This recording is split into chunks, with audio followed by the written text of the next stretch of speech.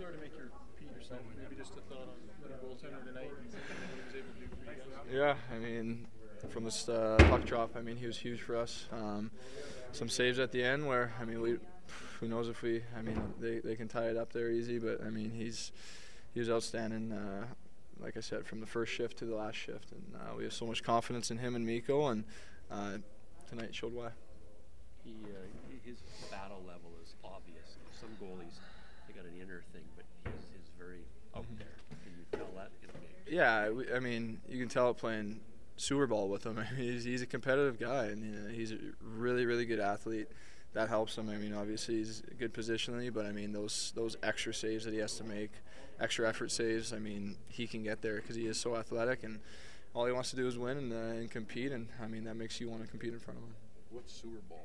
Just a soccer game before the game.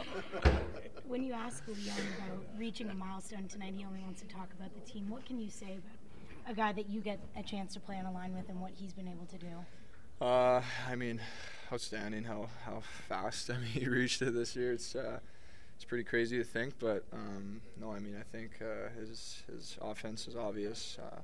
How good he is making plays, but I mean, defensively, I think the last stretch he's been playing so solid too that I mean it goes hand in hand, and he's getting lots of opportunities offensively because he's playing so well defensively. But no, it's exciting. I know. I think inside he's probably pretty proud. I mean, he should be. It's a huge milestone to hit. It doesn't really show it. Yeah. Well, I mean, after a game, we're just excited to get the win. I mean, when he's sitting at 98 points, he's probably thinking he's going to get it. So he's probably thought about it a little bit before. But no, I'm sure he's excited. He just he's a good team guy. He had a really rough December. Like he's minus all the time, and then he kind of took stock and came back, and he hasn't been the same player like that ever since. Any idea, what was going on there? Really changed. I mean, he wanted to buckle down. I think our whole team kind of had a rough December. I don't think it's just him by any means, but I mean, the whole team wanted to buckle down defensively and be hard to play against, and that's exactly what he did.